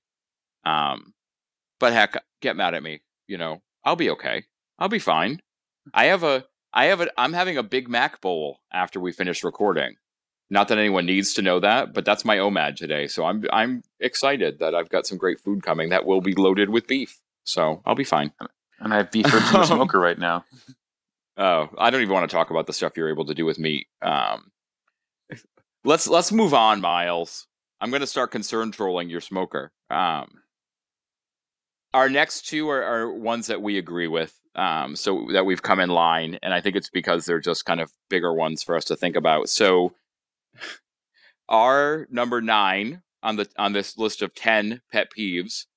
I'm going to use that numbering so I don't confuse people. Number 9, we're getting to the end of the list.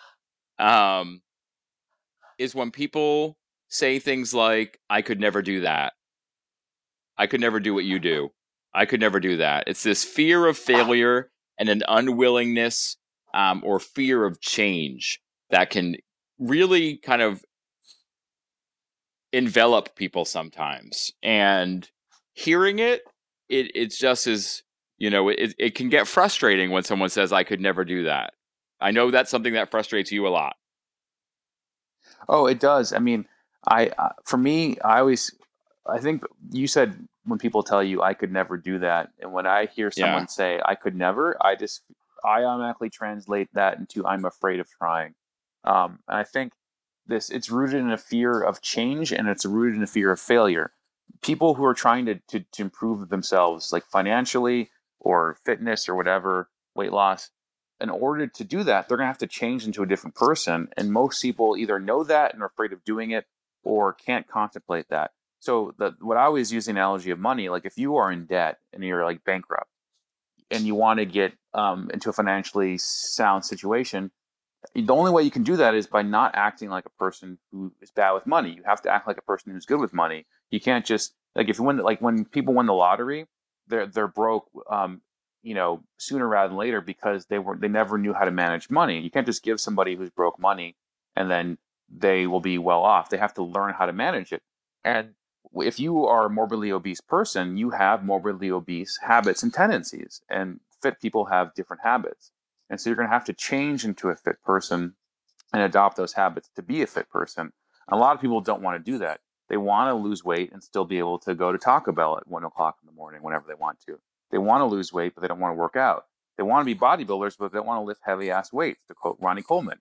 And so many people are Mm. afraid of the process that's going to require them to change.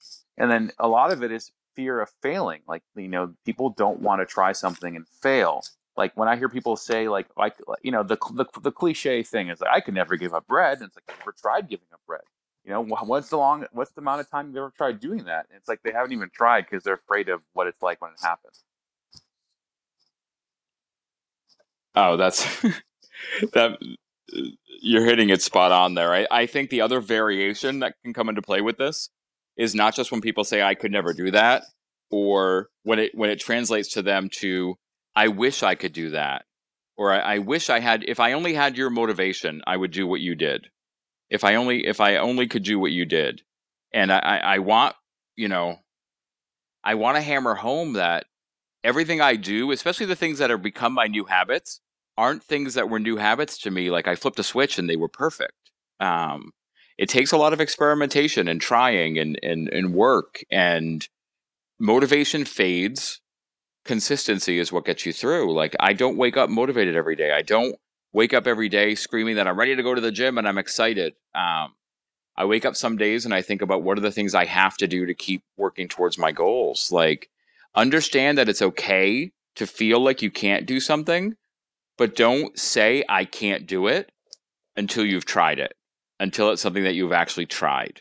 And if you try it and you can't do it, then look at maybe you need another tactic or a new way to approach that thing. Like, there's got to be, a time in our lives where we start to be a little more open to trying new things when the old things haven't worked. Like you said, like when I was 540 pounds, my habits in my life were about keeping me 540 pounds. Like I had just built that world. Like I literally built a world around myself that would keep me there. And I had to change that in order to move forward. And I had to move out of the I can't do it to I have to at least try. Yeah, exactly. I mean, it just sounds like some like extreme, you know, like motivational, like guru stuff, right? But one of the Right. best pieces of advice I always hear is like, well, what do you want to like? If someone's like, what do you want to be? Like, do you want to be a businessman? Do you want to be like whatever? Like, what do you want to be? Well, then look at what they do and then do that. It's like you have to adopt the Mm, habits of successful people in order to be successful. In order to lose weight, you have to adopt the habits of someone who's lost weight. And it's and the thing about going back to the whole is keto restrictive, right? does if it fits your macros work in theory? Yes, but does it work in practice for the majority of people? No. If it did, most more people would be successful. So sometimes you have to acknowledge that you may have to do something a little bit more extreme than you want to do in order to reach your goals, and then at least try that and see if it works. Agreed 100%, man. 100%. Because Are I you don't ready to tell. move? No, go ahead. Oh yeah, Go ahead. yeah. I was just gonna say like Mm. because I don't think like no one you don't necessarily need to do this in order to be successful.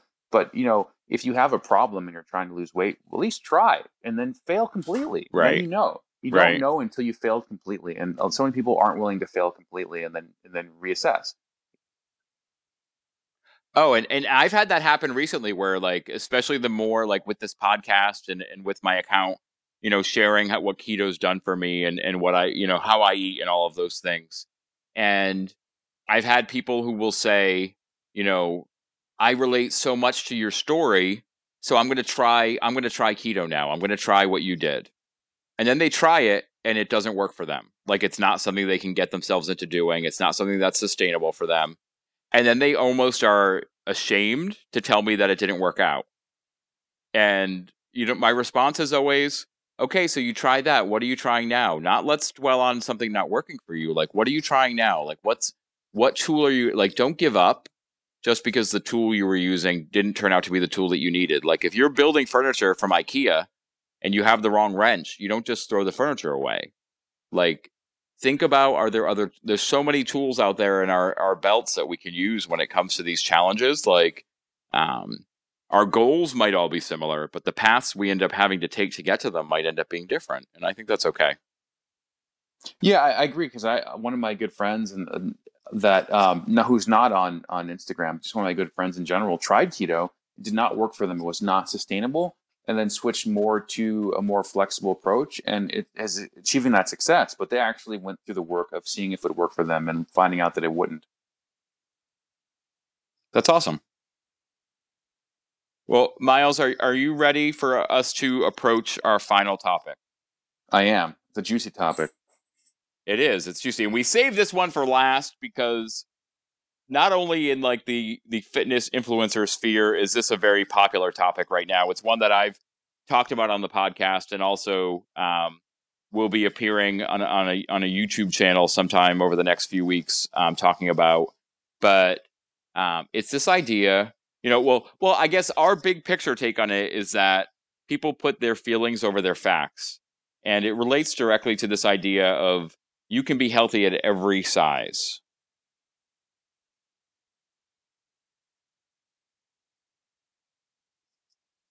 Are you there? Yeah, I'm here. This is the like the third rail I think of the fitness community these days. Yeah. I think there is so we hear a lot about like loving yourself and being kind to yourself, right? And no one should hate themselves and think poorly of themselves. A lot of people come from depression and like a darker place when they're overweight. But to me, I think um, there's this notion that's emerged that you can be well, a I guess the haze you can be healthy in any size, but b that like body positivity means embracing obesity.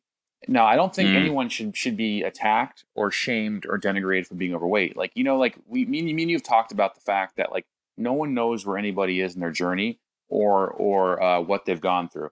Someone could have seen me at 300 pounds and like, look at that fat ass over there. And I'm like, I used to weigh almost 500 pounds. You don't know what all the work I've done or, where I am in my journey. And I always try to remember that when I see somebody, walking down the street overweight, I'm like, oh, I'm not going to say there's another fat guy. I'm going to say, I don't know what he's dealing with. I don't know how much, if he's lost weight. I don't know like what he struggled with. Um, I'm not going to just start talking to him, but I'm going to think about it from that perspective. But that said, like there's one thing to like be kind to people and not attack them, but it's one thing to enable that self-destructive behavior and say, oh, it doesn't matter if you're a fat, it doesn't matter if you're overweight, it doesn't matter if you're obese, you can still be beautiful. Well, you're shortening your life. You are going to die younger. You're not taking care of yourself or your family. And there's one thing to recognize that we shouldn't attack people, but we should also be able to say, no, you are unhealthy and you need to change. And right now, there's a lot of pushback against losing weight and wanting to change yourself and like recasting that as negative thoughts. not loving yourself. And I think my response to that, no, loving yourself means recognizing you need to take better care of yourself. And I think Mm. that's where a lot of the conflict is it's, there's like body dysmorphia and body positivity doesn't mean we throw out weight loss as an admirable goal. I agree 100,000% with that. I think one, and this is something I know that Alan Roberts talks about a lot, and also when Matt Vincent was on here, we talked about this. Like, people of all shapes and sizes can be attractive to other people. If that's what you're into, that's what you're into. Like, this is not what this discussion is about. Like, this discussion is about the fact that there are literally people telling people that are dying because of what they're eating and their weight, to not change because that somehow is self-hating behavior. The people that will say, if you post a before and after photo, you're shaming people and saying you Mm-hmm. hate the person in your before picture. And I think one of the things, like, I've tried to say a lot is, one, there's I wasn't miserable 24/7 when I was bigger. Like, I make that very plain. But also, it had to come down to me caring enough about myself to make change. Like, and I'm not, again, I know, right. I feel like every word we're saying in this one is going to be something people can take out of context, because, like, oh, he says he cared about himself, so that means that fat people don't care about themselves. That's not what I'm saying. This is the Fat Guy Forum. I include the F word because I think it's okay to talk about, you know, what it means for me to have been a fat guy and talk to other fat guys about their experiences in their lives. But I think when someone says, I'm 500 pounds and don't have any health problems, they're being ignorant to truth. And I had years that I felt 100% fine when I was over 450 pounds, 500 pounds. Like, I felt fine, and then I stopped feeling fine. And I think there's an inevitability to that health decline that people want to ignore. And I think that's just, we love as human beings to ignore things like problems until they are right smack dab in our face. Even me on my health journey, I ignored, in 20, was it 20? I'm trying to do the math now on everything, because, like, it's been so long, but it was 2017 that I was getting sicker and sicker and sicker with a respiratory issue.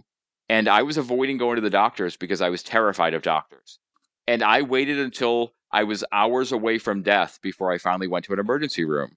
And I think we have a propensity as human beings to somehow ignore the warning signs because we know we're afraid of changing the behavior, or we don't want to face that it might mean changing the behavior. That you can, if you love your body the way it is, but your body isn't healthy, you're making a choice. And as adults, we can all make choices. I think that's fine.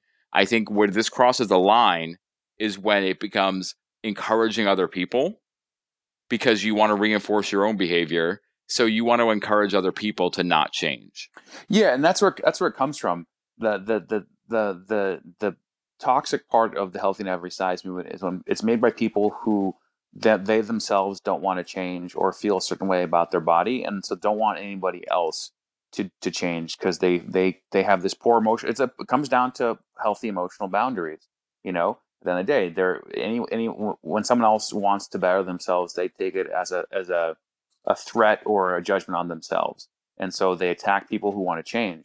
I mean, I think as when you're overweight, having been there myself, you minimize everything. Like I used, like, when people, I never had, no one's ever really attacked me before about like posting a before and after, but I've lost a lot of weight, and someone, like one of my friends, or more of an acquaintance, commented about, like, oh, you were fine when you were overweight, and you shouldn't felt the need to like get weight loss. And I was like, when I was overweight, I had sleep apnea. When I was overweight, I was always in pain. When I was overweight, I was depressed. When I was overweight, I had high cholesterol. I had high blood pressure. I was going to die. Like, these are all these things that I was minimizing and downplaying, and now all those things have been greatly reversed or are gone. And like, that's what I wanted. That's what I did. I didn't do it because you know I'm only valuable as a skinny person and not valuable as a fat person. I did it because I was killing myself. And Mm, when I see people, like, that's the thing, that the sad part, the hardest part about being a formerly obese person is you recognize all the lies, you recognize all the Mm, minimization, you recognize all these psychological things in other people, and you're like, I know, like, quit your bullshit because I was doing the same thing. Um, and so, like, I think that what we need to find to strike a tone in the community is how do we connect with people who need to lose weight without attacking them, but also mm-hmm. rejecting the notion that you know obesity is a normal thing, because the phrase I've used before is we've normalized the unnormal in modern society. Obesity is not normal and it's not healthy. I mean, we've kind of normalized it recently, unfortunately. I don't think we should attack people for not having perfect bodies, but we shouldn't support self-destructive behavior. I agree. I think there's a difference between saying in either direction, everyone needs to be X, Y, and Z. Everyone needs to weigh a certain amount, have a certain BMI, have a certain, weight goal, all of those things. I think there's ways for people, people don't have to be at a certain weight to be healthy. I don't think that everyone has to be a certain weight to be healthy. I do think there are weights that people get to that are just intrinsically not healthy. And I think it's our fear of allowing some variation there and allowing someone to say, I'm X number of pounds overweight, but I exercise, I eat, I put the nutrients in my body that my body needs, and everything seems to be okay. I feel good living my life, but I think it's about being honest with yourself. I know for me, like when I was at my heaviest, or even got back to my heaviest, I was all about that. I'm the happy fat guy life. I love being fat. I'm happy with my body. This is who I am. This is large and in charge, loud and proud, all of that. And I know at the end of the day, though, I didn't 100% feel that way, but I was doing it because I was trying to convince myself of that. And I think it's something that I think can happen for people. And I know there are people who are bigger and are happy. Like that's not who I'm talking to in all of this, but like for me, the pet peeve is when it becomes about telling people they have to change, or that not that they have to change, that they shouldn't want to change. And that Yeah, somehow by exactly. seeking that change, you're disordered behavior. And by me wanting to be a more mobile, healthy, smaller person, I'm somehow I'm the problem. Yeah, I I don't mean, think that's not the way it works. yeah, there's definitely a spectrum, right? I mean, there's one thing to like if I was like, oh man, I want to be like 5% body fat and like I weigh 150 pounds, some sort of really unrealistic, for my size, weight, right? And that's true. Like body dysmorphia is a real thing. Like, disordered behavior can happen when you lose weight, right? Or people who become like Oh yeah.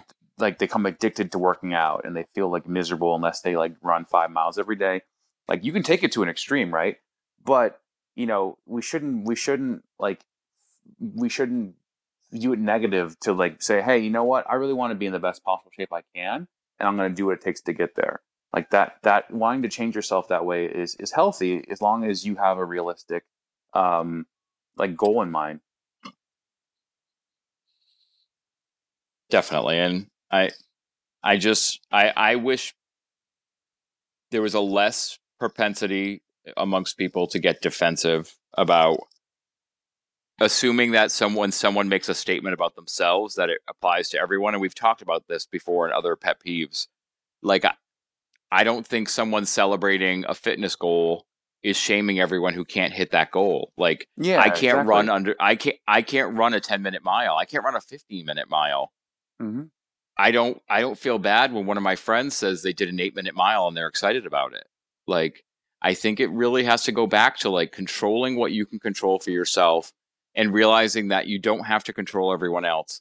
And I know this also goes to bigger picture for people, literally bigger picture for people in terms of talking about the way the world reacts to bigger people and to, what it's like to be a fat person moving through the world. Like that's a whole different experience. Um, that's not like you were saying, like we shouldn't be telling someone they should feel bad about themselves for what their choices are, but I don't think we should then flip it around and shame the people that are making change and are making sustainable change and say, well, you're going to just come back anyway. You're going to fall off the wagon, you'll come back, like you'll be back Yeah, in that same spot eventually. it's that the sad thing. I mean, so much of this is rooted in human nature, and it's just that crab bucket mentality where we think of success. It's scarcity mentality, really. Like success is this Hmm. finite thing, and someone else's success means we are failures, rather than them being Mm, able to succeed and us being able to succeed. And so much comes down to like viewing success as not like a small pie, but a larger thing that we can all achieve, and we may not be able to achieve it the same way, but we can all achieve something. Like I may never be like, I may never have a six pack shredded abs. I may always have loose skin, right? So I'm not gonna feel like attacked when I see somebody else in the community achieve that, or like, someone who runs a certain mile, or someone who deadlifts more than me, or somebody who weighs less on a scale. Like that's their success, and I have to figure out what my success is. And so much of this comes down to like finding a good mental space and figuring out what is best for the individual, and not necessarily comparing myself to everybody else. for sure. I think for me, the pin I put in it is I firmly 100% believe that it is possible to be happy at every size.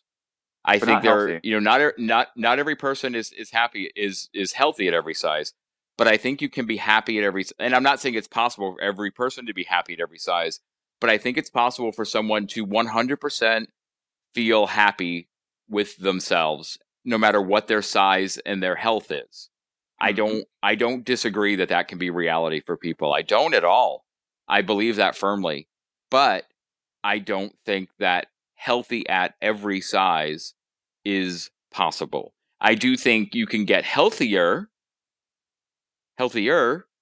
but again, textbook definition of health and longevity, I just I know deep in my heart that it's just not it's not a reality.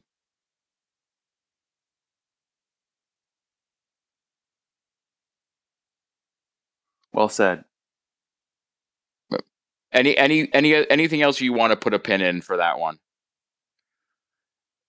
And I think we mostly covered it. I think it just comes down to the oh, I think, I guess, to not to spin it the opposite way, but I think it's, No. you said you can be healthy.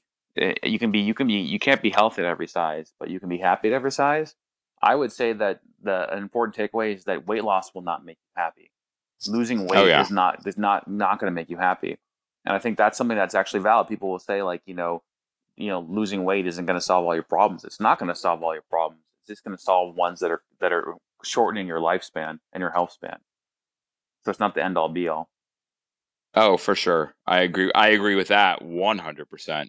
I think real happiness can be independent of and also all encompassed by like yourself as a holistic being and not just one facet of your life. And I think people go through that. They lose. I did that. You know, when I lost the weight and didn't work on anything else, like I regained all the weight because I wasn't working on everything that was involved with my process and myself as a person and who I wanted to be. Um, we phrase this one though. I do want to just in case we want to touch on this a little bit as the pet peeve really is people putting feelings over facts. The healthy at every size issue is a fact issue. It comes up in other areas too when people don't want to believe something because of how they feel about it versus what it actually is in reality. Like, I think this is almost a bigger can of worms. So I don't know if now that we're approaching the 2 hour mark, I want to open this lid. But I think it is that whole idea that calories in, calories out don't matter. Um, I think saying that calories don't matter is a feelings over facts statement. I think saying that the type of food you eat doesn't matter as long as you eat the right number of calories in terms of your overall health doesn't matter is another feelings over facts statement. Like I think there's so much more nuance and fact to what we do, and when you come down solidly in either one of those camps, I think you're ignoring so much in between that can be helpful. Well, yeah, that goes back to like black and white, like all or nothing, like Right. dogmatic approach. I think that there is a lot of people who don't, like, back to your saying about tracking being a disorder. A lot of people, there's a lot of support emotionally for, like, oh, we shouldn't need to track calories, or early man didn't have a food scale and all this stuff, and Mm, ignoring the modern world that we live in, that's a beast of genetic. And on-demand pizza and all these issues that we have now. And I would say that um, ignoring like calories, people want to do that because they don't want to have to like track or put that in, like think about it that way. They want it to be intuitive. They don't want like they want less of the responsibility to be like tracked and accountable, if that makes sense. Mm-hmm. Emotionally, like because like if it just comes down to how much you eat, then it's like it's your fault for eating too much food. Not that that's the answer, but people feel that way, and so they want to ignore that. The flip side is people who say that calories is all that matter. Is that's also oversimplification. The whole like if it's your macros, just you could eat like half an Oreo. That ignores what happens on the ground. Like I know from personal Mm. experience that calories control weight loss and weight gain. I just finished a bulk. I'm cutting now. I know what happens from like meticulously logging this when I eat more calories and when I eat less calories. I've seen it play out for me. I don't think I'm a special snowflake and everybody else doesn't have to do that. I think it's pretty universal. That said, I've noticed exactly what happens when I eat, like, let's say I'm going to eat like 200 calories of cereal today. I know that I'll be really hungry and crave food all day long and more likely to overeat food. I know that if I eat like more fat, I'll be more satiated and more likely not to overeat. So like I know that yeah, maybe calories are important, but it doesn't matter if calories are important if I can't stop eating them. You know what I mean? Mm-hmm. Completely. So, Miles, we've come through our 10 social media pet peeves. And It's lost a it's lot of been a friends long along journey. the way. Oh, probably for sure. So I need new friends. So if anyone new wants to DM me, please do. Uh, is it, are there any is there any kind of overall closing you want to put on the pet peeve list before we move on to the new Fat Guy Forum segment? No, I think I think we kind of covered everything. I think That- we that went a lot longer than I thought it would. Not that's a bad thing, but we really covered a lot. I definitely think we did. I think this is an episode that people can start and stop and move their way through for sure. So it's now time for us to move into the latest and greatest segment here on the Fat Guy Forum that I call the Fat Guy Five. These are 5 questions that I'm going to ask every guest, every episode, and get their perspective on. So are you ready, Miles, for your 5 questions? I am. Okay, so first, Miles, living or dead, who's your favorite fat guy? Well, unfortunately, he's dead. His name is Patrice O'Neill. He was a stand-up comedian. I think he died um, maybe like a couple of years ago. And unfortunately, Mm-hmm. he died because he was overweight. He was about 400, 500 pounds, and I think he died of a heart attack relatively young, like in his 40s. Mm.